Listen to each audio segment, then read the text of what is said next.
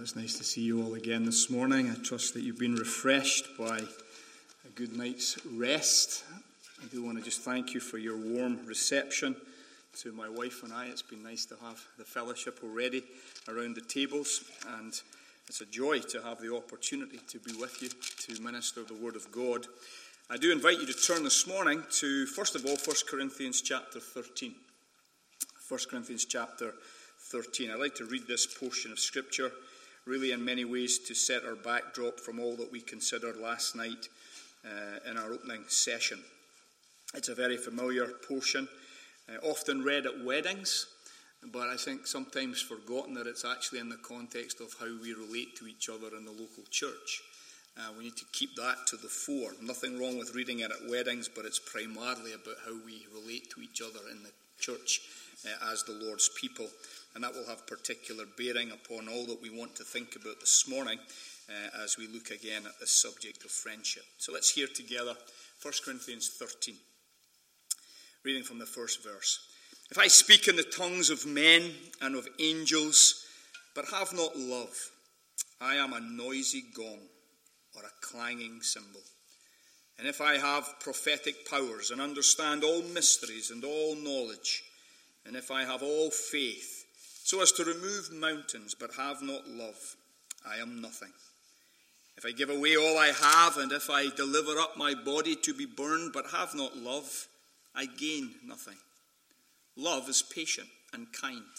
Love does not envy or boast. It is not arrogant or rude. It does not insist on its own way. It is not irritable or resentful. It does not rejoice at wrongdoing, but rejoices with the truth. Love bears all things, believes all things, hopes all things, endures all things. Love never ends. As for prophecies, they will pass away.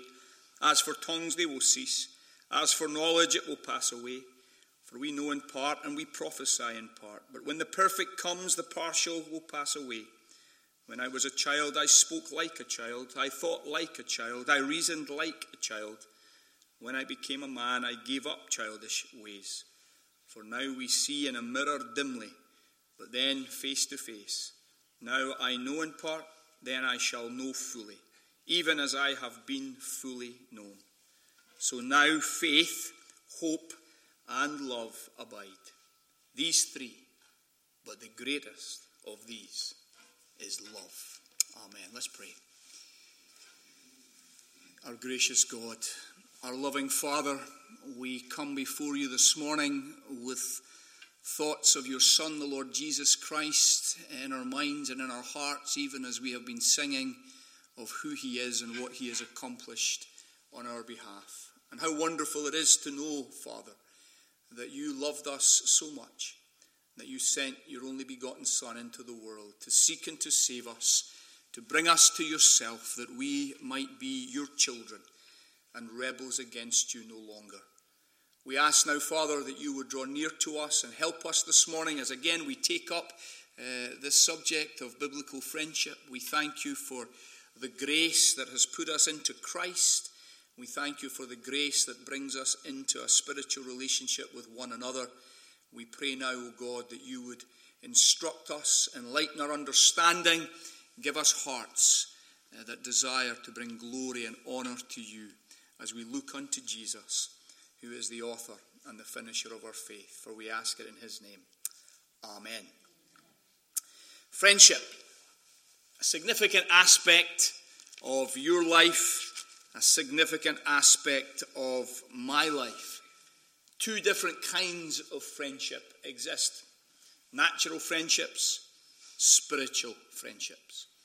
We're looking particularly in our time together at spiritual friendships. We established the fact that the whole idea of spiritual friendship is rooted in the person and work of our Saviour, the Lord Jesus Christ, who is the friend of sinners and who makes us children of God. We saw that true biblical or spiritual friendship arises out of our union with Christ. Being born into the family of God, becoming children of God, being united to God through faith in Jesus Christ, brings us into a new world, a new creation, and it brings us into new relationship. New relationship with God, new relationship with others, and we see then that our spiritual union is the basis for spiritual friendship. We also consider the fact then that our Saviour demonstrates for us what true friendship should look like when he declares to his disciples that he would lay down his life for his friends. We saw then something of the nature of the love of God for us in the Lord Jesus Christ. A love that once we apprehend it, once it becomes a reality in our life, we then, as the Spirit of God has poured the love of God into our hearts, we then begin to demonstrate it and to reflect it ourselves in how we relate to others around us. If you're a true child of God, it is impossible for you not to in some way be reflecting the love of God that has been shed abroad in your heart by the Holy Spirit. I would argue that if that is not happening, you have every reason to believe you may not have been born again. You may be religious, but you're not redeemed. And that's vitally important to understand in our day. And as we think then of that as by way of our demonstration and definition of biblical friendship, then what I want to do this morning in the two sessions that we have is give you some practical pastoral encouragements and help to flesh out in your life the whole pursuit of biblical friendship. Now again, I have no way in two sessions with you that we can be exhaustive. I wouldn't even argue that I'm going to be comprehensive. I'm simply going to bring some, hopefully, pastoral encouragement that's drawn out of many years of being a pastor and of trying to be a biblical friend myself and trying to cultivate biblical friendships in my own life.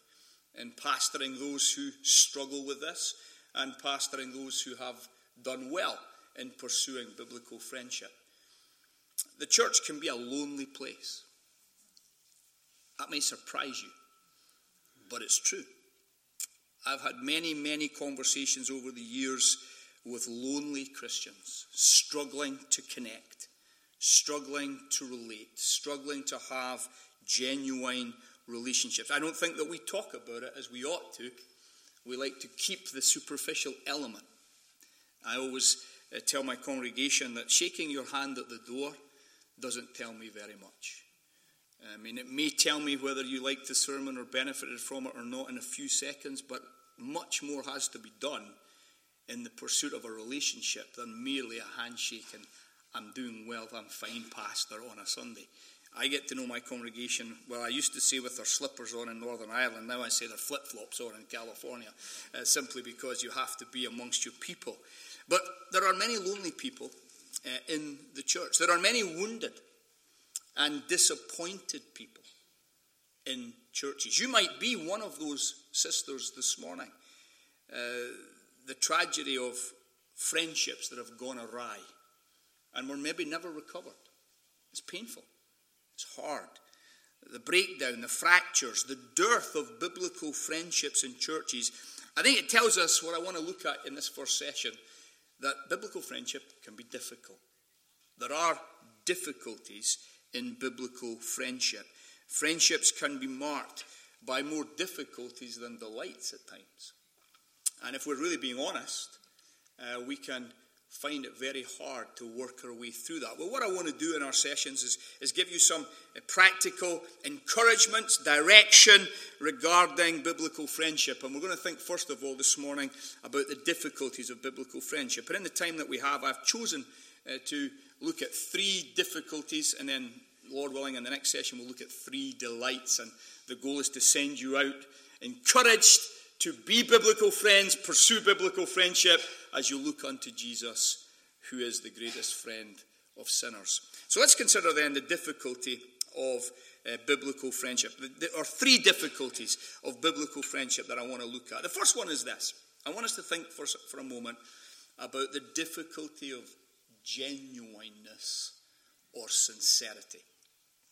The difficulty of genuineness and sincerity. With 1 Corinthians 13 in the background, I want us to turn to the book of Proverbs and to look at what covenant community under the old covenant looked like as God through Solomon predominantly. It gives us what I would call practical wisdom for everyday life, right? Be careful that you don't turn the Proverbs into promises. You'll get into all sorts of trouble. They're not promises. They're truisms.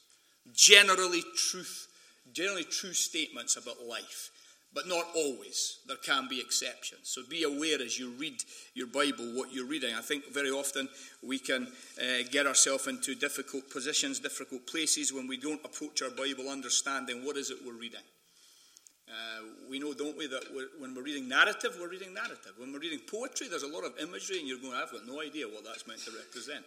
Very important, though, that you know that. There's a difference between reading a novel and reading, I used to say newspaper, I don't think they're around anymore, blogs or the BBC, which is better than any American news service that you have. And I can say that after 20 years of American news, I'm in a position of authority in regards to that now.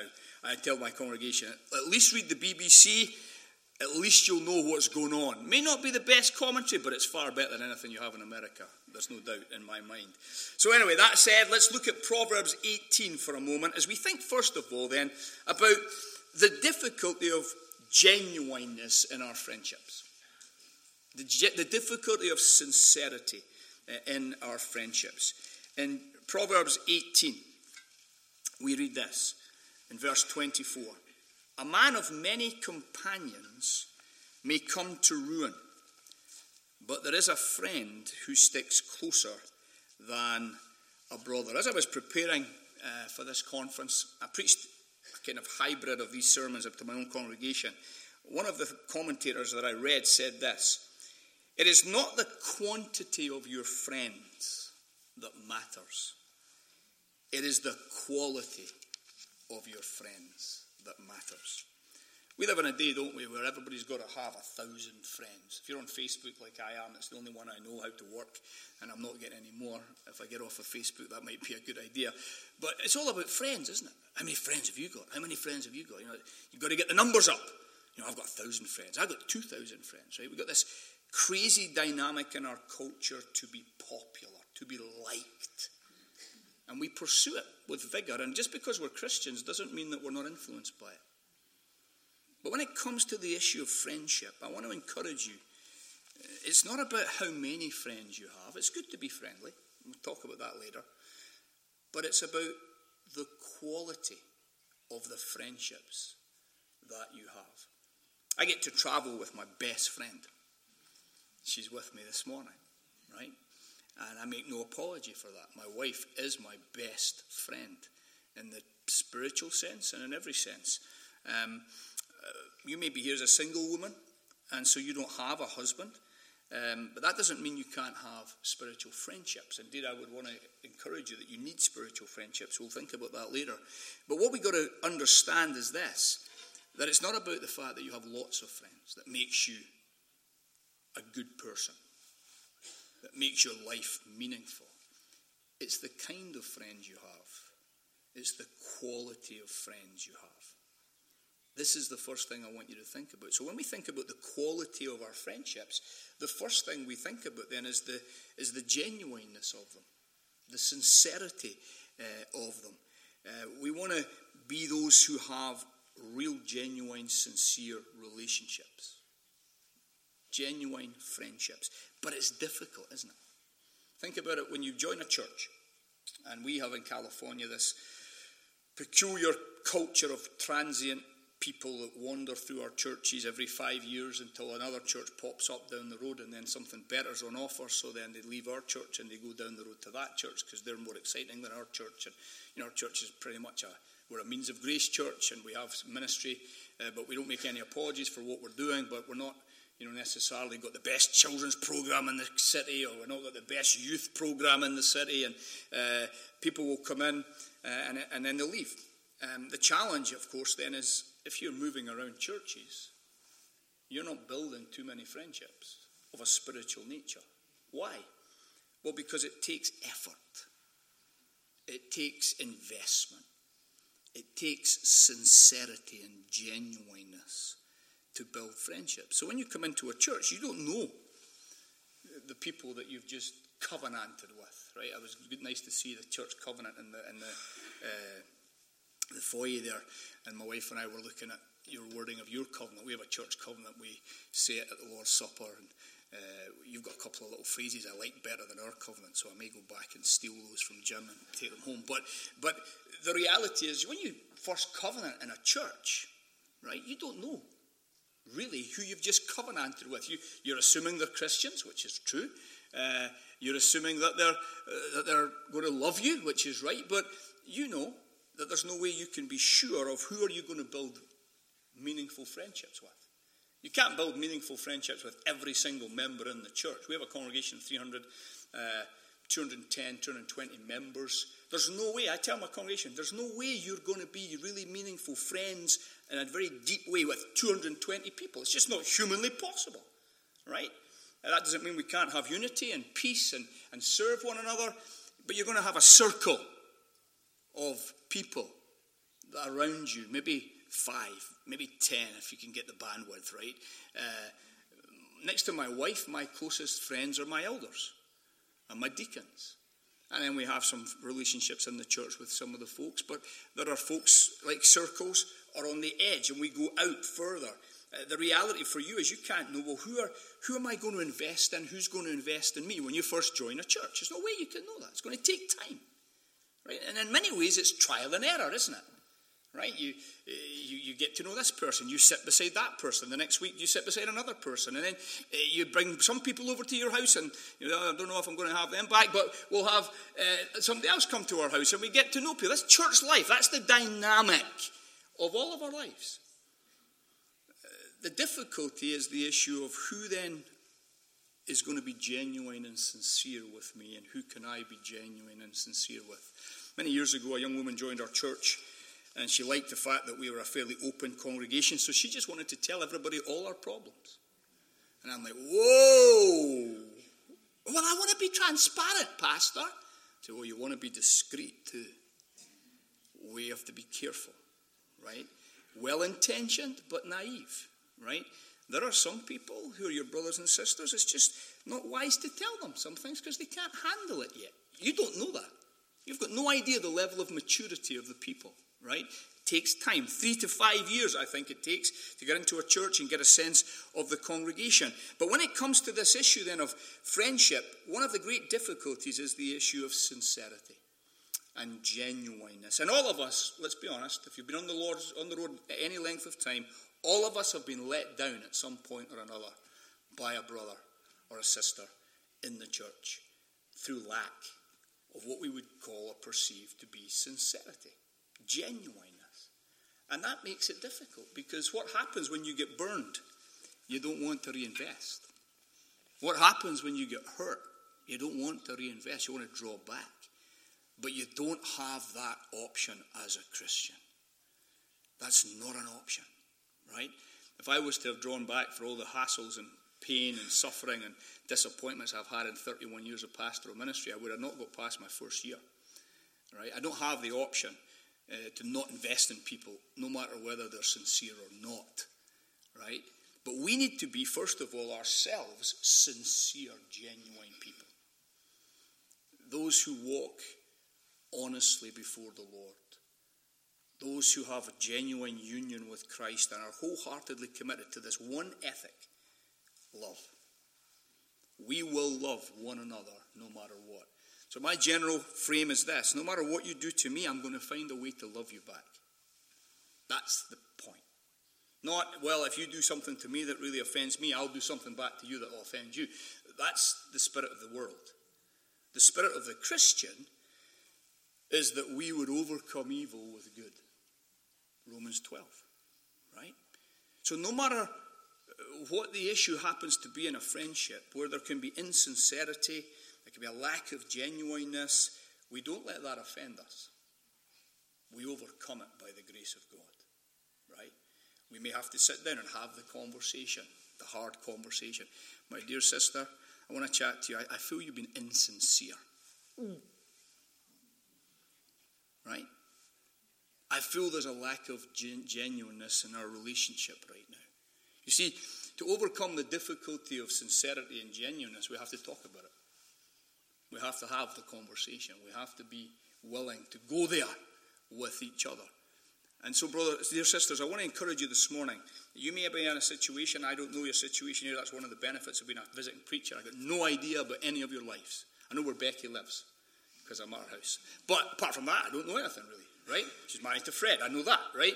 But I don't know anything about your relationships. I don't know anything about the life of the church at a meaningful level. So I can encourage you. Maybe there's an issue in a relationship right now, a friendship right now, where there's a challenge regarding sincerity and genuineness. And you need to have that conversation. Towards what end? That it would become genuine, where you feel there's a lack. That it would become sincere, where you feel there's been a diminishment or there's a lack of it. And we're going to talk a little bit about that even further when we move on through this session this morning. So genuineness is a difficulty, right? And one of the ways that we become more genuine, more sincere in a relationship is simply that we invest in one another's lives. I want to remind you of one of the great stories in the Old Testament where I believe two women worked hard at overcoming the various hurdles in their relationship to really have a very genuine friendship. Turn to the book of Ruth. And I want you to think about this with me just for a few moments by way of an illustration. What I really like about this particular issue, not that the book of Ruth is primarily about the relationship between Ruth and Naomi, because I don't think it really is, but rather it's about the lineage of David and the king that is coming. But in the context of that, we have this amazing relationship that develops between a mother-in-law and her daughter-in-law. And if you think through the circumstances of the lives of these women, it's quite a remarkable story to see how the relationship grows in sincerity and genuineness, but over a period of time, right? Don't expect absolute genuine sincerity the first time you have a conversation with someone. You're going to have to invest in their life, right? And here's Naomi, and here's Ruth, and we know, of course, that Naomi is there with Elimelech in the land that she shouldn't have been in. I'm convinced that they shouldn't have been there, right? They ran away from Israel because there was a famine instead of trusting the Lord, and they ended up in real trouble. And their sons marry pagan women, and you can imagine all that would have entailed initially, right? A lot of heartache, a lot of heart searching, a lot of struggle, right? God in his sovereign hand overrules the whole situation. All the women go through bereavement. They're thrown together in heartbreak. They lose the men of their lives, and eventually Naomi decides, well, I'm going to go back to the homeland. And the whole story is a very emotional story, right? But what do you discover? You discover that Ruth wants to go with her mother-in-law. And I like to speculate on the kind of conversations that they would have had. You know, well, you can't do that. Well, I'm coming. And then you come to this portion of the narrative in Ruth chapter 1, which to me, I love. Verse 15. She said, see, your sister-in-law has gone back to her people and to her gods. Return after your sister-in-law. But Ruth said, do not urge me to leave you or to return from following you. For where you go, I will go. And where you lodge, I will lodge. Your people shall be my people, and your God my God. Do you know what that tells us? It tells us that Ruth had understood the covenant God of Israel is the God with whom she has to do. And that she needed to trust in him. And that Naomi was going back to the land of Israel to serve him. She was going too. Where you die, I will die, and there I will be buried. Does that not have echoes of laying down your life for your friend?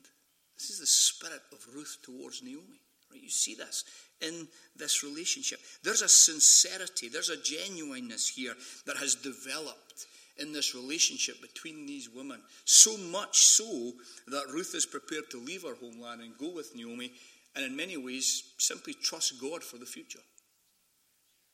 And of course we know the rest of the story, don't we?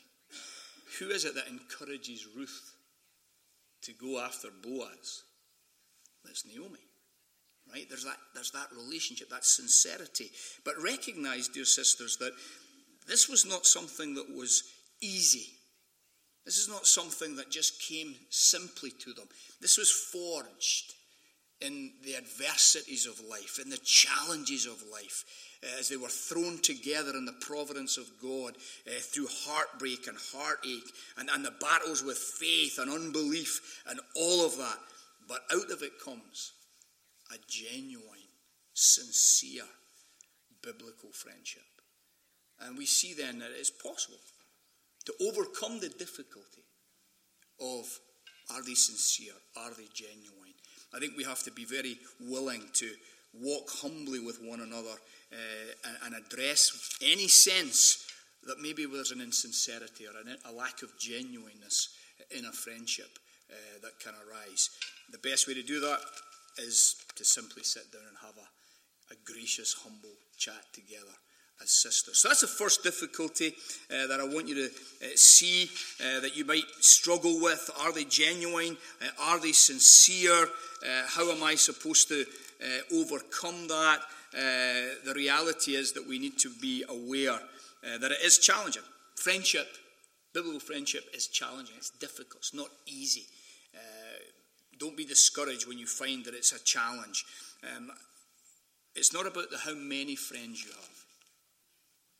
It's not the quantity. It's the quality of your friendships that matters the most. And so genuineness, sincerity is the first difficulty that we have to overcome. Secondly, and it's tied in very tightly to this, and we bounce off of Naomi and Ruth here, is then the difficulty of loyalty.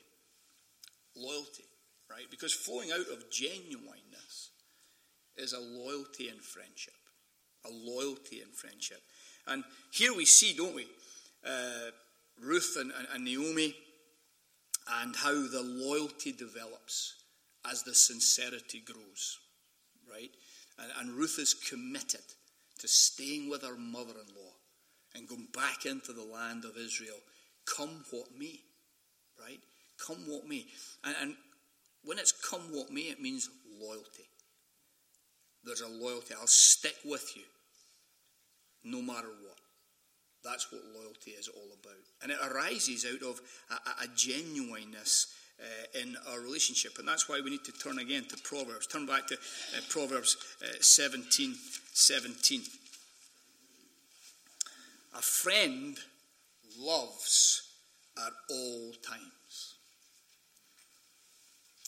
At all times. Now, there are only two kinds of experiences in life that we have, aren't there? Ecclesiastes 7. You know that? The day of prosperity and then the day of adversity, right? You're either going through prosperity right now or adversity right now, or a bit of both, right? You can have good health, that's prosperity, but you might have just lost your job, that's adversity, and both can be happening at the same time, right? You're enjoying prosperity and adversity, right? We only experience prosperity or adversity under the sun. That's the reality of it. And here we see then that the book of Proverbs exhorts us to realize that a friend loves at all times. Whether it is in days of adversity, whether it's in days of prosperity, there is a loyalty in our relationship with one another. We hear it this way in the New Testament, don't we, in Romans? Weep with those who weep and rejoice with those who rejoice. That's what the Apostle Paul exhorts us to. When there are those who are suffering, we're there. And when they're celebrating, we're there. Right? Now think about it for a moment, how important this is. How many of you want to have a birthday party that nobody turns up at? Right? The whole point of having the birthday party is that you invite your friends over to celebrate that happy day. Right? So there's a rejoicing, right? And yet, when maybe someone's lost their job, or lost their parents, or lost a child, there's also the weeping with those who weep. There is the loyalty, whether it be in prosperity or whether it be in adversity. Now, one of the interesting elements I think that we have to think about here in this whole issue of loyalty can often come when our friend is prospering in a way we are not. And that can often be one of the hardest places to be loyal to our friends. What can often rise up in our hearts is jealousy and envy and a wishing it was me and a struggle that it's not me. I think one of the best examples of loyalty then that we have that overcomes this very reality in all of Scripture is the famous friendship that we have in David and in Jonathan. Turn to 1 Samuel just for a moment.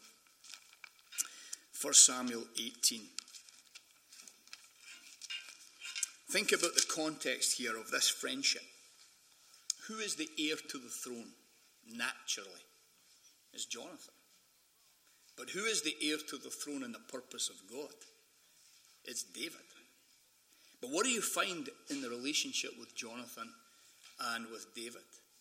You find that Jonathan embraces the prosperity of his friend, even though it is at his cost. It is at his cost. This is what laying down your life for your friend looks like in Jonathan's life. He is willing to allow David to be the king, knowing that that is the purpose of God. He is the one who gives him his royal garments, almost in a symbolic way, as if to say, I recognize the throne will never come to me. It is going to you. Rejoicing with those who rejoice. This is loyalty in a friendship, without jealousy, without envy, without that which can easily make a friendship go awry. And we need to be aware of this. We need to see this. Loyalty in friendship is difficult, right? I think of it from a woman's context and those experiences I've had as a pastor, right? Two young couples.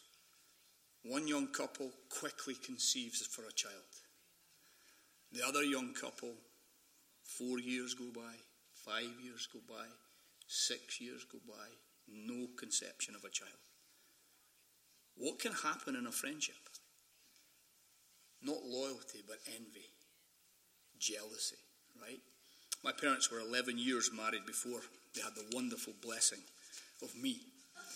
And when I got to Sacramento a number of years ago, there was a young couple in the church, and they had been trying for a child, and they were but 9-10 years mark.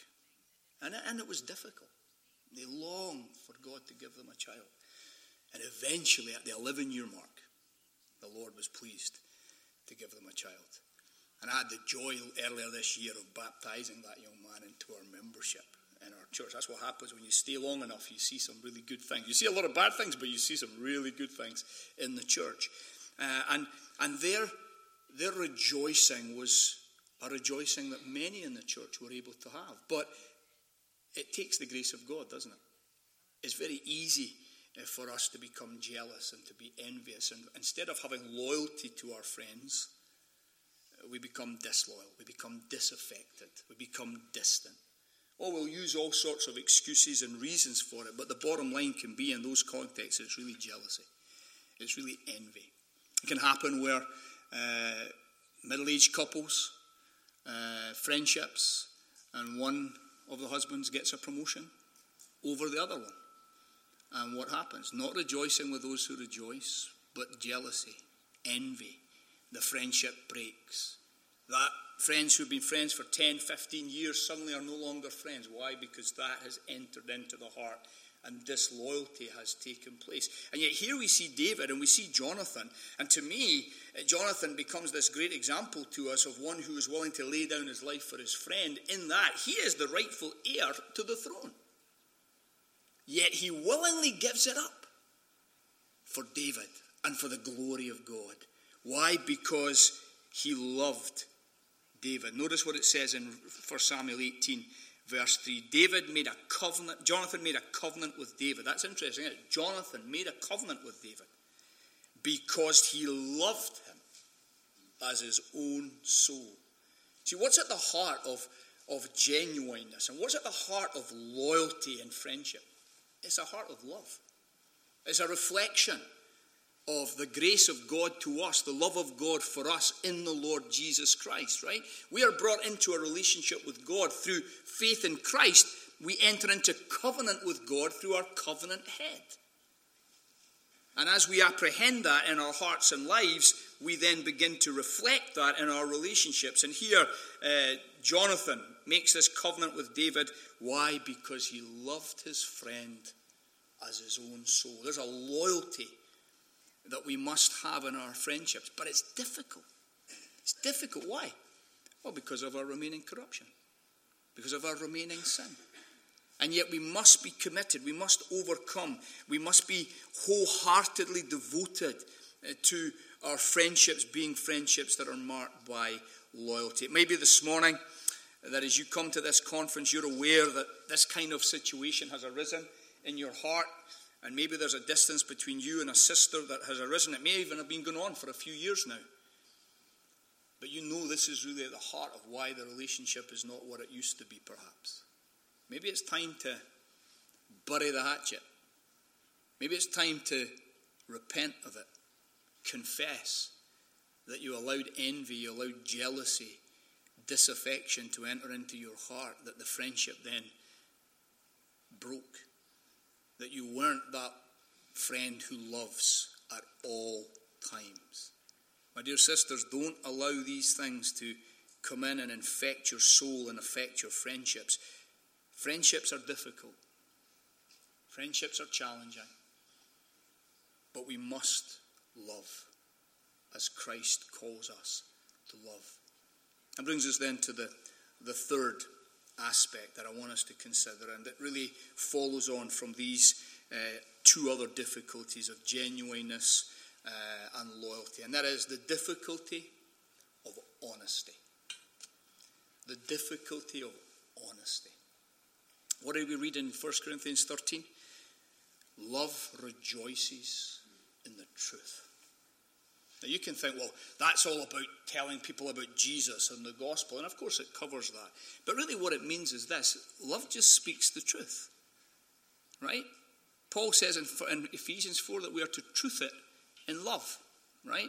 And yes, relating to the gospel and the truth of Christ, but the reality is, of all the people on the earth today, who should be the most honest? The people of God. We are to walk in the light as he is the light. Right? And yeah, isn't it interesting that one of the hardest elements, the most difficult elements in friendship is being honest with each other. Telling each other the truth. Turn to Proverbs 27. Here's a very well-known text that we often only ever quote the first part of. But I want to look at the whole text. Proverbs 27, verse 6.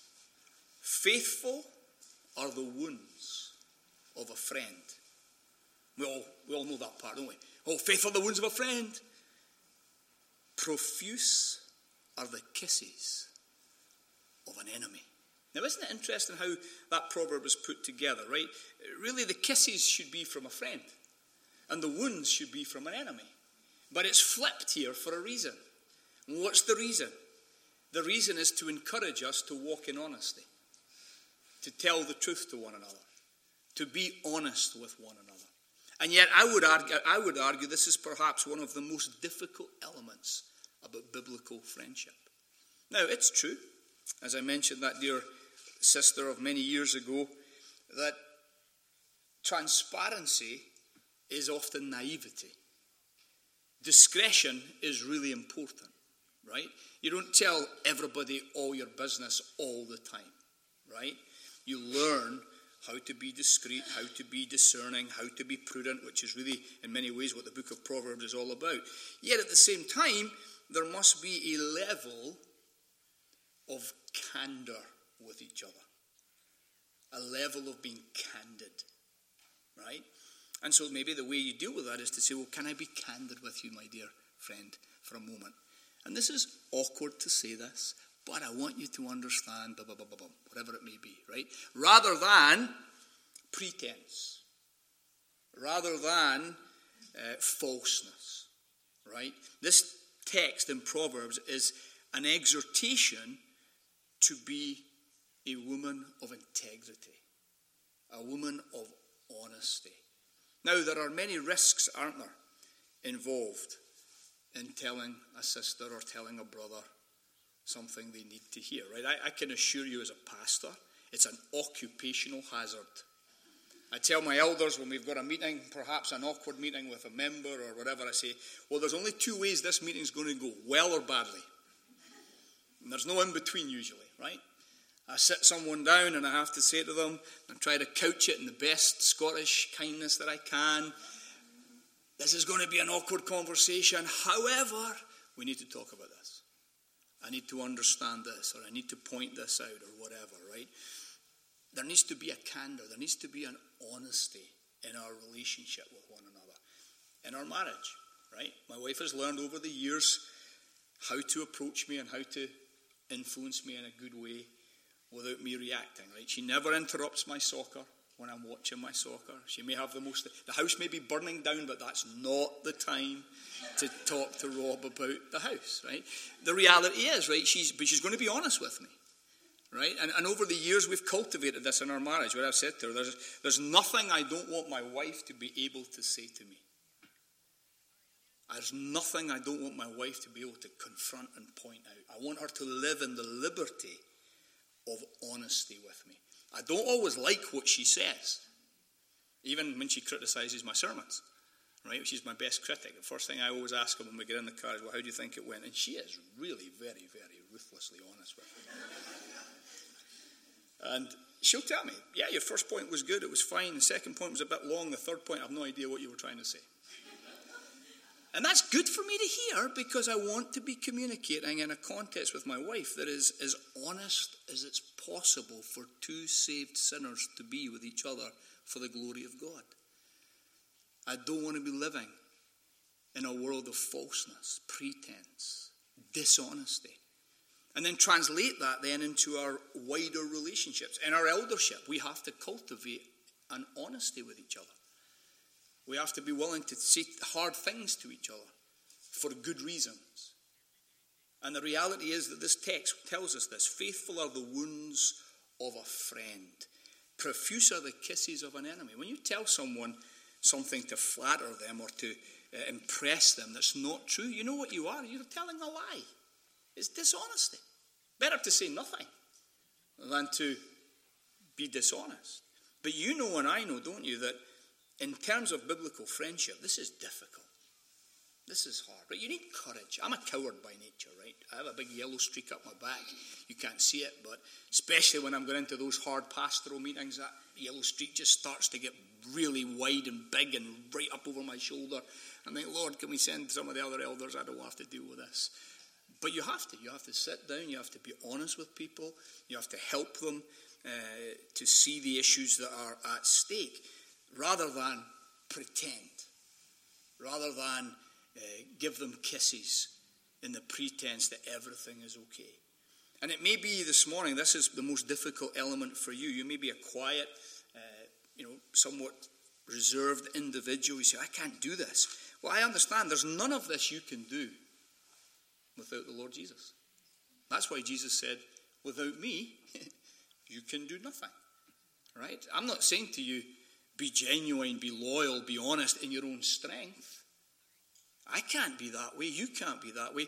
But I am going to say to you, the Lord being your helper, the Lord being the friend of your soul who has redeemed you and brought you to God, given you his Spirit, he can enable you to be genuine and to be loyal and to be honest and to be growing in your genuineness and in your loyalty and in your honesty. We will never be done growing in our friendship with others in the church, right? I have been in Sacramento now 20 years. It's hard to believe. There are probably 12 to 15 people left in the church from when I went there 20 years ago. That's how much of a transient context it really is in Midtown. And so the vast majority of the people have come in under my ministry over the years. But those 12 to 15 people who are still there, I probably would say I know them the best. They know me the best. And we talk the most candidly amongst all of our church members, right? New members who come in, you're just getting to know them. There's more of a discretion, carefulness. With some of those older saints now who know me well, they know my weaknesses, they know my strengths, they know my humour. They're much freer with me. They'll tell me straight, I think you got that wrong, Rob. I think that was probably not a good idea. And they know I'm going to go, thank you, I appreciate that. And you say it in love, and I know you do. It's not a censorious criticism, right? Well, that's because over the years we've invested. Over the years we've spent time together.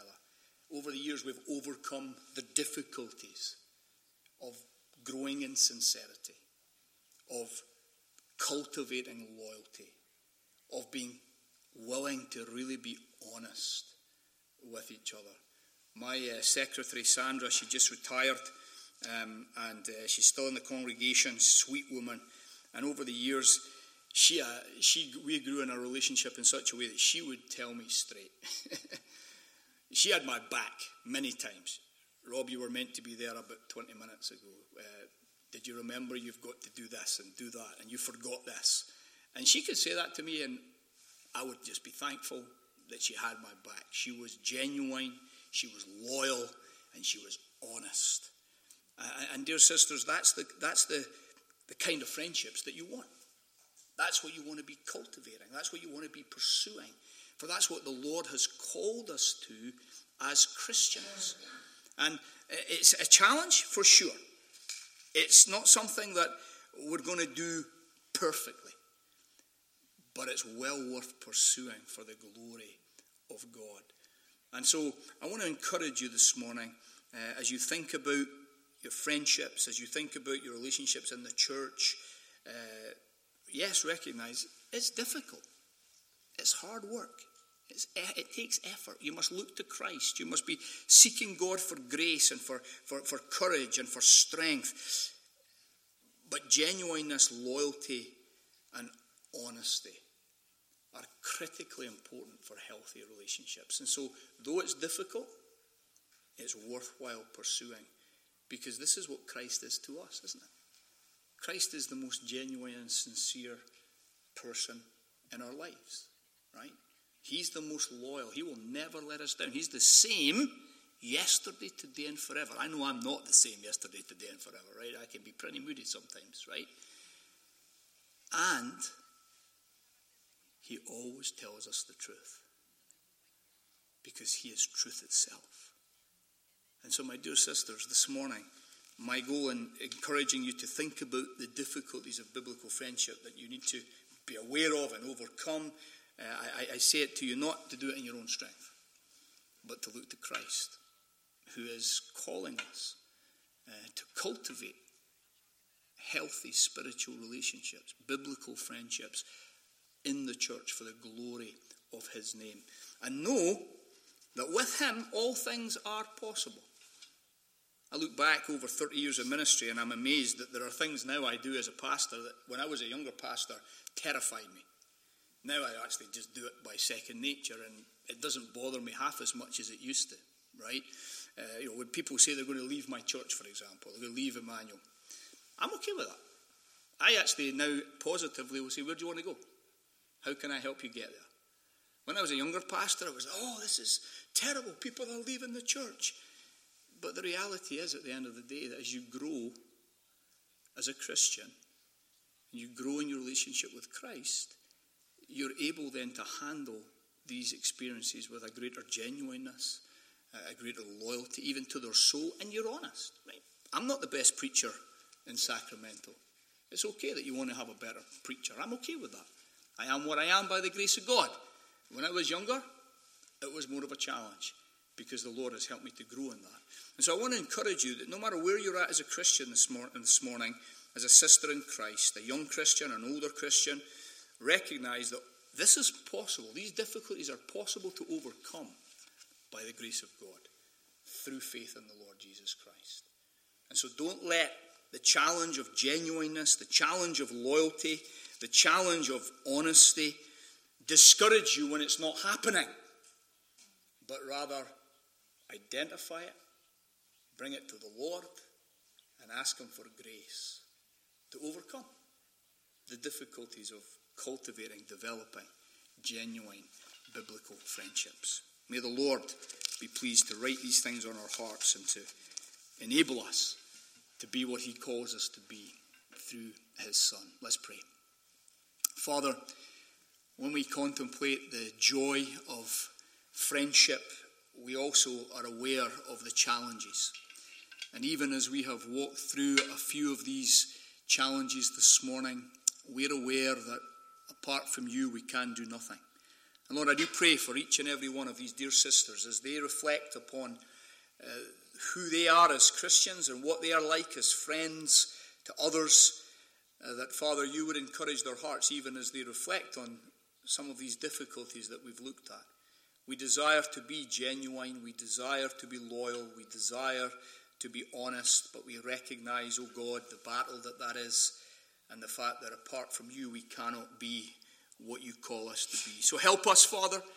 Help us to identify the difficulties. Help us to face the difficulties. Help us to overcome the difficulties, that our friendships might truly bring honor and glory to your name. For we ask it in Jesus' name.